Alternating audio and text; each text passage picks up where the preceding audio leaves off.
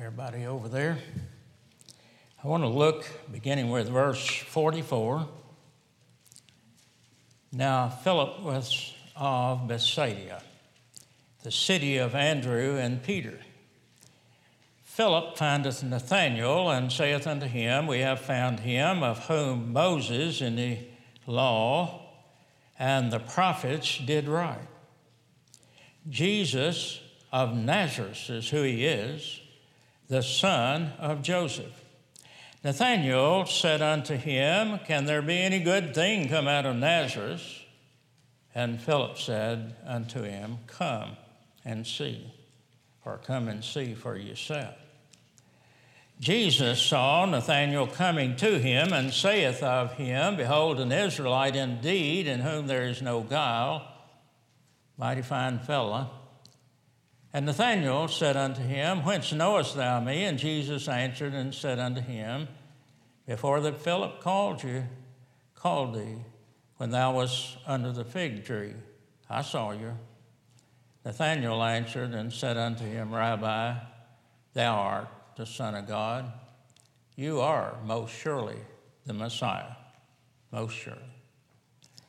Father, we come tonight to look at your word, and we want to, when we want to preach every aspect of your word. We want to preach the whole range because there is so many different things, and they all work together. Some may be more important, and no doubt are, but all of it is important. And everything written in this book is important.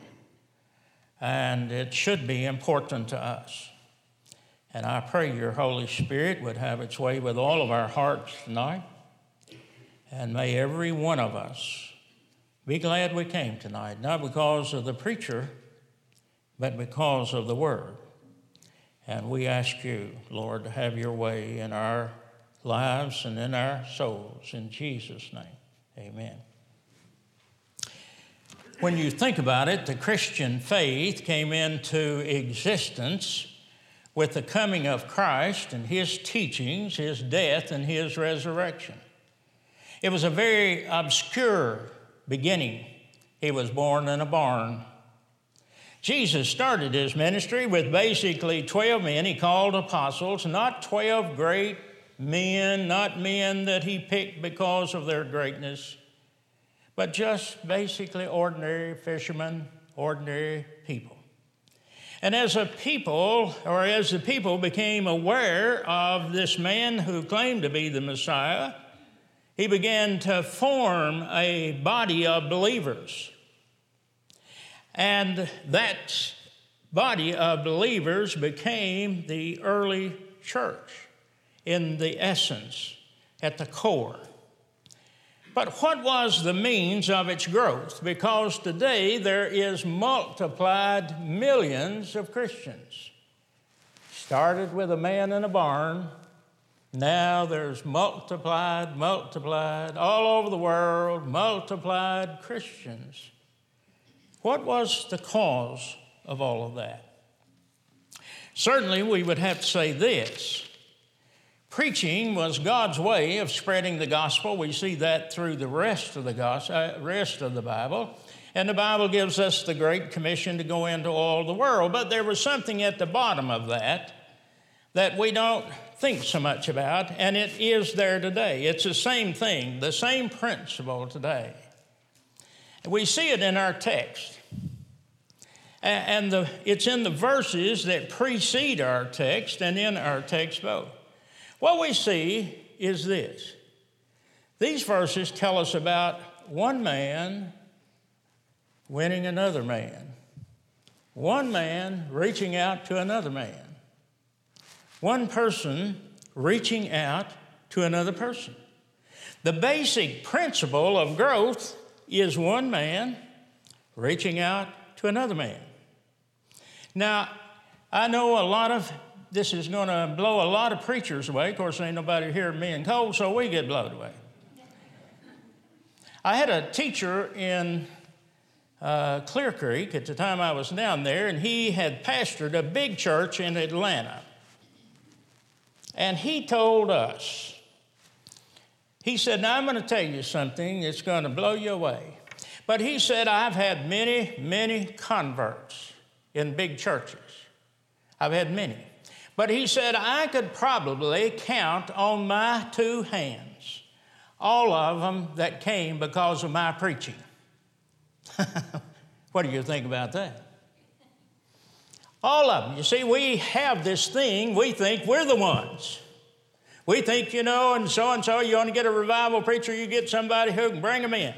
Well, here's the whole story of the thing. If there ain't somebody out knocking on the door, or if there ain't somebody visiting, witnessing to other people, there won't be nobody here, and I'll tell you, there won't be nobody saved, more than likely.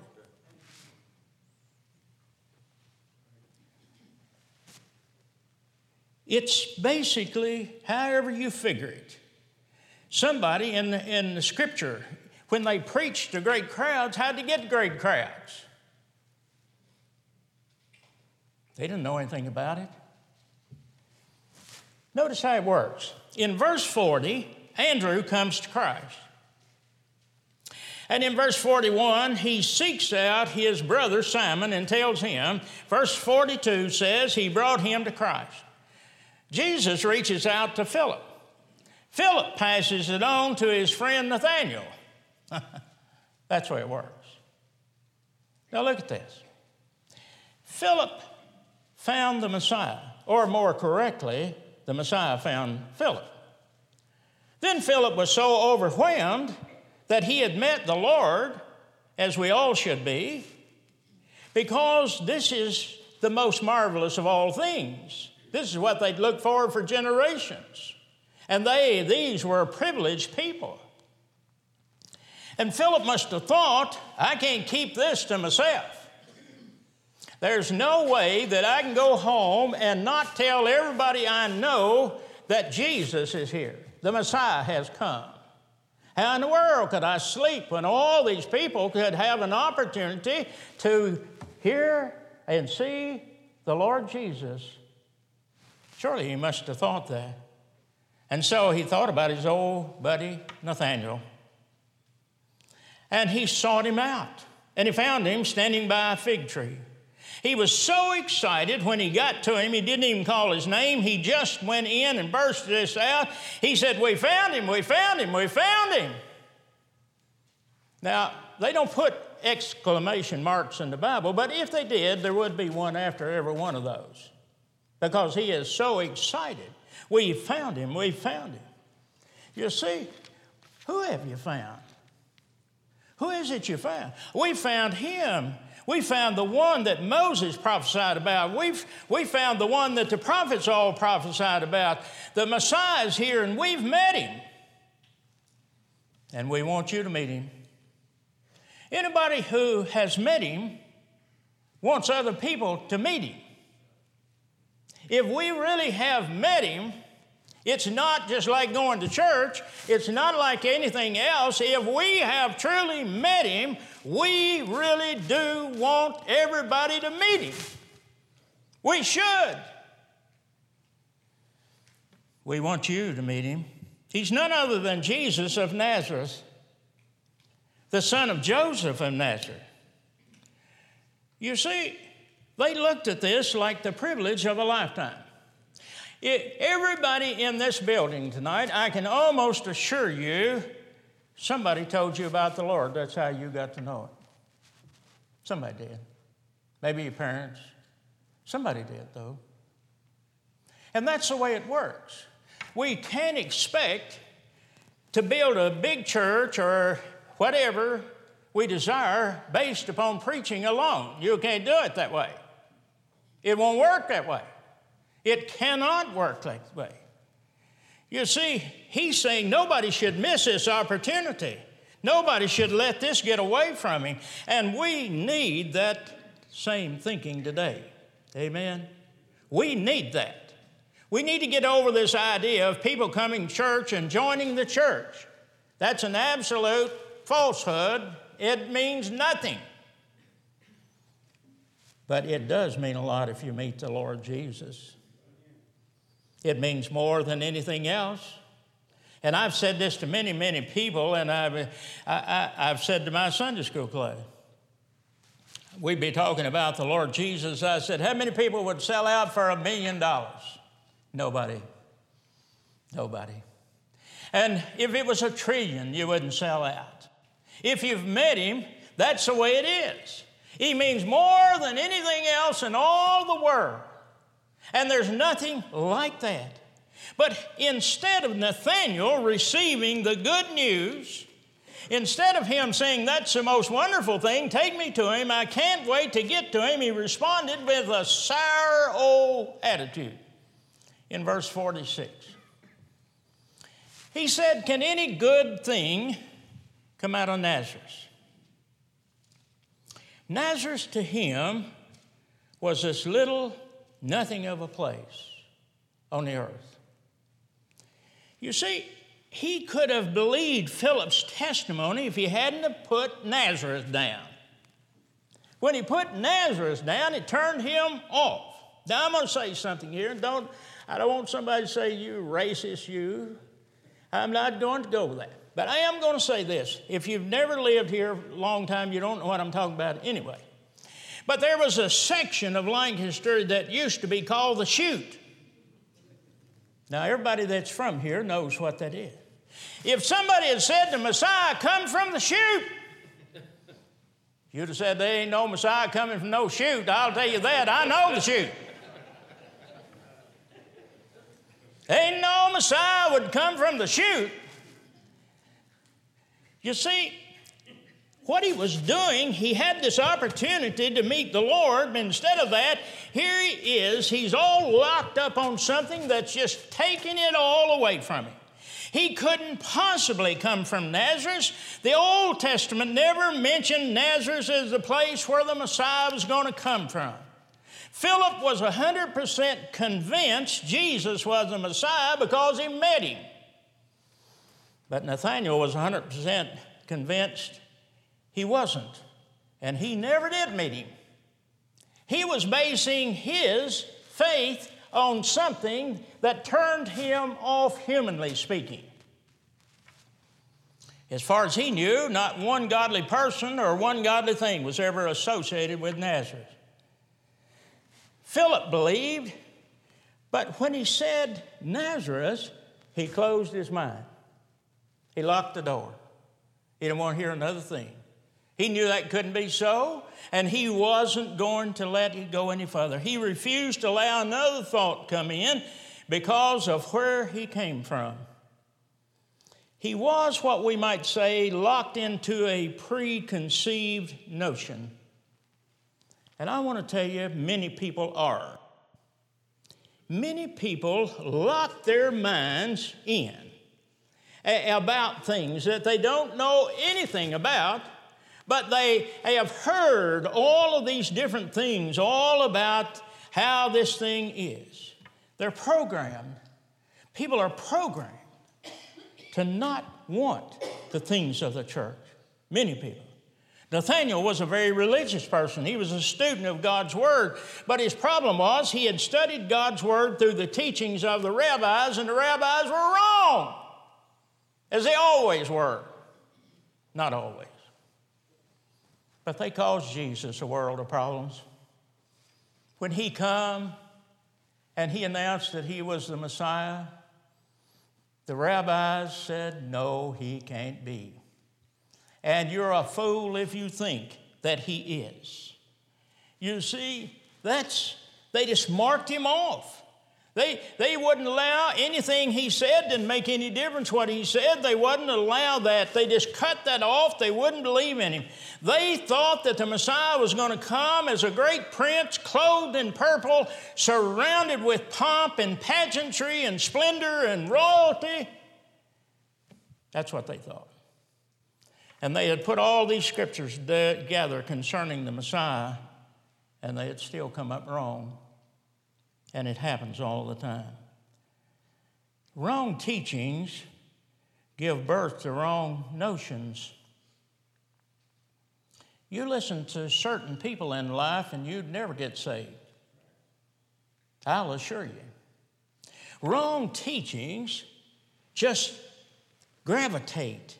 And what they do, it makes you turn your back. You hear something, you're kind of drawn to that. You're interested in that, but then there's this idea that somebody, there's nothing to that stuff. It's all foolishness. Had the rabbis ever looked at Isaiah 53, they would have understood it. But here's what the rabbis did, because if you know anything about the Bible, in Isaiah 53, that passage tells us about Jesus' death, burial, and resurrection. But here's what they did. And I was watching television one night and had two rabbis on there, where they had two Christians that used to be Jews. And this guy said, "How come you to be Christians?" And they said, "We read Isaiah 53. And we knew it had to be him. It couldn't be anybody else. It told about his death, burial, and resurrection. It tells all about all that. Couldn't be nobody else." But they wouldn't allow that to be true. See, they Jews say that doesn't apply to Christ. Even today, they have that same teaching. If they'd have listened to Isaiah 53, they would have seen it, and it would have fit him perfectly. But here's the point. You can be a diehard believer in a lot of things. You can believe you're going to go to heaven, and you might be dead wrong. I'm not saying that scare anybody. I'm just saying it's true. Because a true faith has to be based on the right thing. Faith is a wonderful thing. But all faith is not saving faith. Only faith that has as its object the Lord Jesus and his death and his burial and his resurrection. I'm building my salvation on that. You think you're going to go get to heaven? You ain't very good. Well, I'm not counting on being very good. I'm counting on the fact that Jesus paid for all my sins on the cross. I'm counting on the fact that he was buried and put in the grave and God raised him from the dead. I'm counting on that. You can be a diehard about some things, but you better be sure that you're a diehard about the right thing. And here's the worst part of all. When you get these preconceived notions, you get locked into that, where you won't listen to nothing. The truth won't even budge you. What they were talking about here is something big. There's so many people. Tonight, I will assure you, if there was a possible way that we could reach out to everybody in our county and anywhere around here, and we could really talk to them, we'd find out the reason they're not here tonight is because they have a preconceived notion about what church is about. And they don't need it. And they think they're right. And so they don't listen. You see, Jesus came first to the Jews. He was promised to the Jews. He was promised and he sent to the Jews. But the Bible says this: instead of receiving him, the scriptures say, he came into his own, and his own received him not. He came to the Jews, but they turned their back on him. They wouldn't listen. He had all the qualifications, all the identification, but they wouldn't listen. What kept them from listening? He just didn't measure up. He didn't measure up to what they were looking for. He didn't measure up to what the rabbis said the Messiah was going to be. And the rabbis know everything. They know it all. You see, the rabbis, as far as they were concerned, they spent their life learning Scripture, but they thought they were learning Scripture, but here's what they were learning. They learned what they thought was Scripture, but what that was, they learned man's interpretation of Scripture. They didn't know a thing about Scripture. They just knew what man said the Scripture said, and they went with it. They lived with it. They died with it and didn't know a thing and depended totally.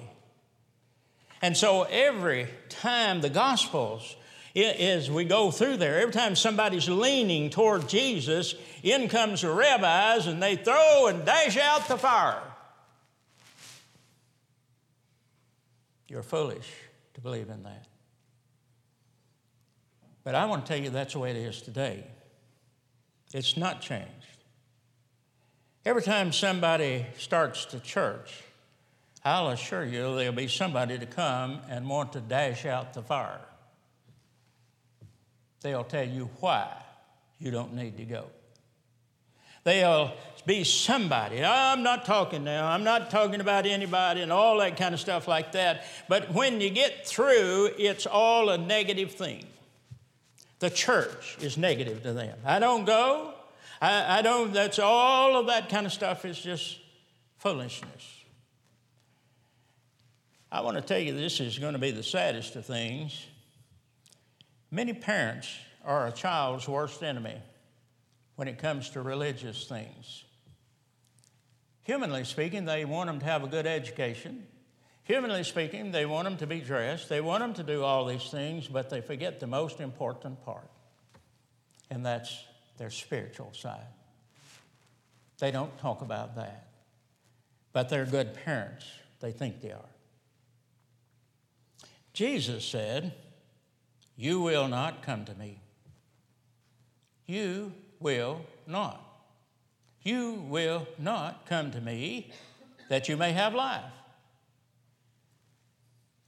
Every lost person has a barrier that they must overcome. It's not smooth sailing. Anytime you're thinking about coming and believing in Jesus, it's not a smooth thing. I guarantee you in your head the devil will be telling you all of these reasons why you should not come. There is all kinds of thoughts about that. There will be friends who will tell you not to come. They will do all of those things. There's a barrier that everybody has to overcome. I never heard of anybody much that just run down the aisle. Most people, I think I told you one time, I had a woman said, "I can't walk down the aisle." I said, "I'll put you on the front row." She didn't want to do that either, but she did. Listen, there's barriers. Every time you get ready to believe, there's barriers against that. There's things that are always going to come up that's going to fight that, going to fight against it. But not only is there spiritual barriers, there's human barriers. Human barriers. You see,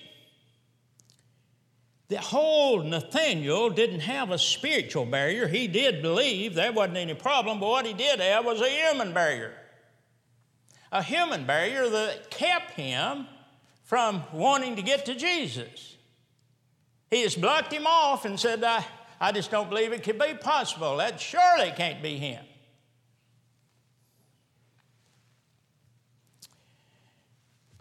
The Jews had the hardest time accepting any Gentiles because of the human barrier. They hated the Samaritans because of the human barrier. There is a black and white barrier with people. And there's all kinds of barriers that you have to overcome if you're ever going to come to the Lord. You'll have to overcome them because they'll come up. You say, "I'll skip all of that stuff." No, it'll come back. You'll have to deal with it somewhere. You see, Nathaniel was a believer. He was a believer in the coming Messiah, but the thought that he would come from Nazareth made him sick. And it couldn't be. And so he didn't want no part. If he come from Nazareth, he didn't want no part of it. What do you call that?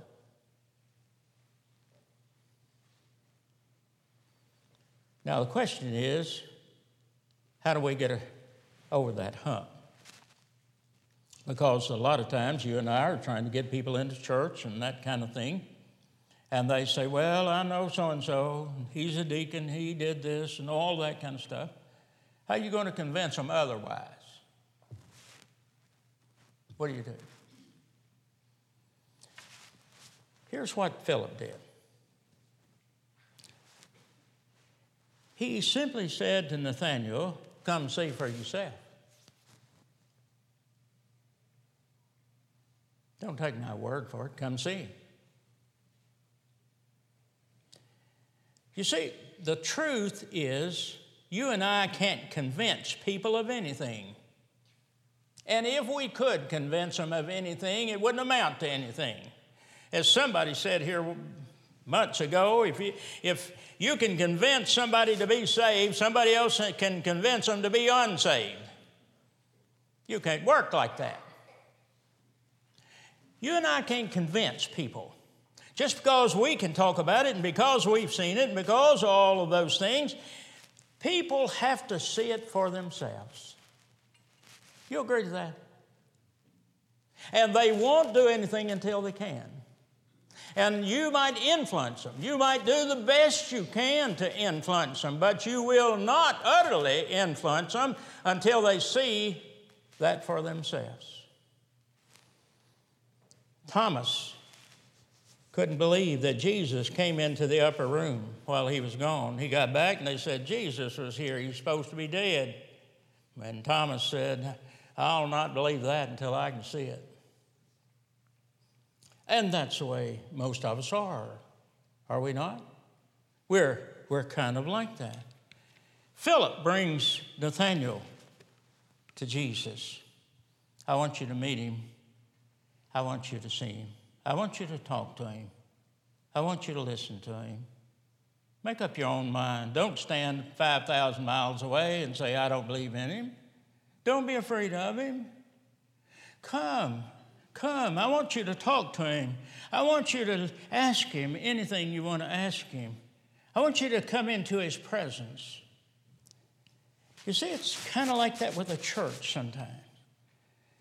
We talk to people and they have all these preconceived notions about why they shouldn't come, why they shouldn't. The best thing we can do is say this: come see for yourself. Come down to our little church and see for yourself. You'll find we're not perfect. We don't claim to be perfect. We're not telling everybody we're perfect, but we love each other and we love the Lord and we want to see people come to know the Lord, and we'll love you if you give us a chance. We'll love you. And most times when people come under that circumstance, they'll be pleasantly surprised. They'll be surprised what they hear and the people, and glad to have you. And you'll come back, and we just love to have you to come and visit our church, and hopefully. And then here's the biggest thing of all. You give Jesus an opportunity to speak to that person. Everything in this book, especially in the Gospels, is what Jesus said. When you preach out of this book, you're telling people what Jesus said, just as though he said it right to them personally. And when people come, here's Nathanael. He couldn't believe it at all because he had this prejudice against where he come from. But when he met him, Jesus just spoke one line to him, and he said, you are the Messiah, aren't you? You are most surely the Messiah. You couldn't be anybody else. I want to tell you tonight, it's kind of an uphill thing, but I want you to know the greatest thing in all the world is to know the Lord Jesus. That's the greatest thing. And after that, one of the greatest things that you and I can ever participate in is introducing somebody else to the Lord Jesus. That's what it's all about. Introduce him. Let people know him. Read about him. He's the most wonderful of all people, our Savior. Brother Cole.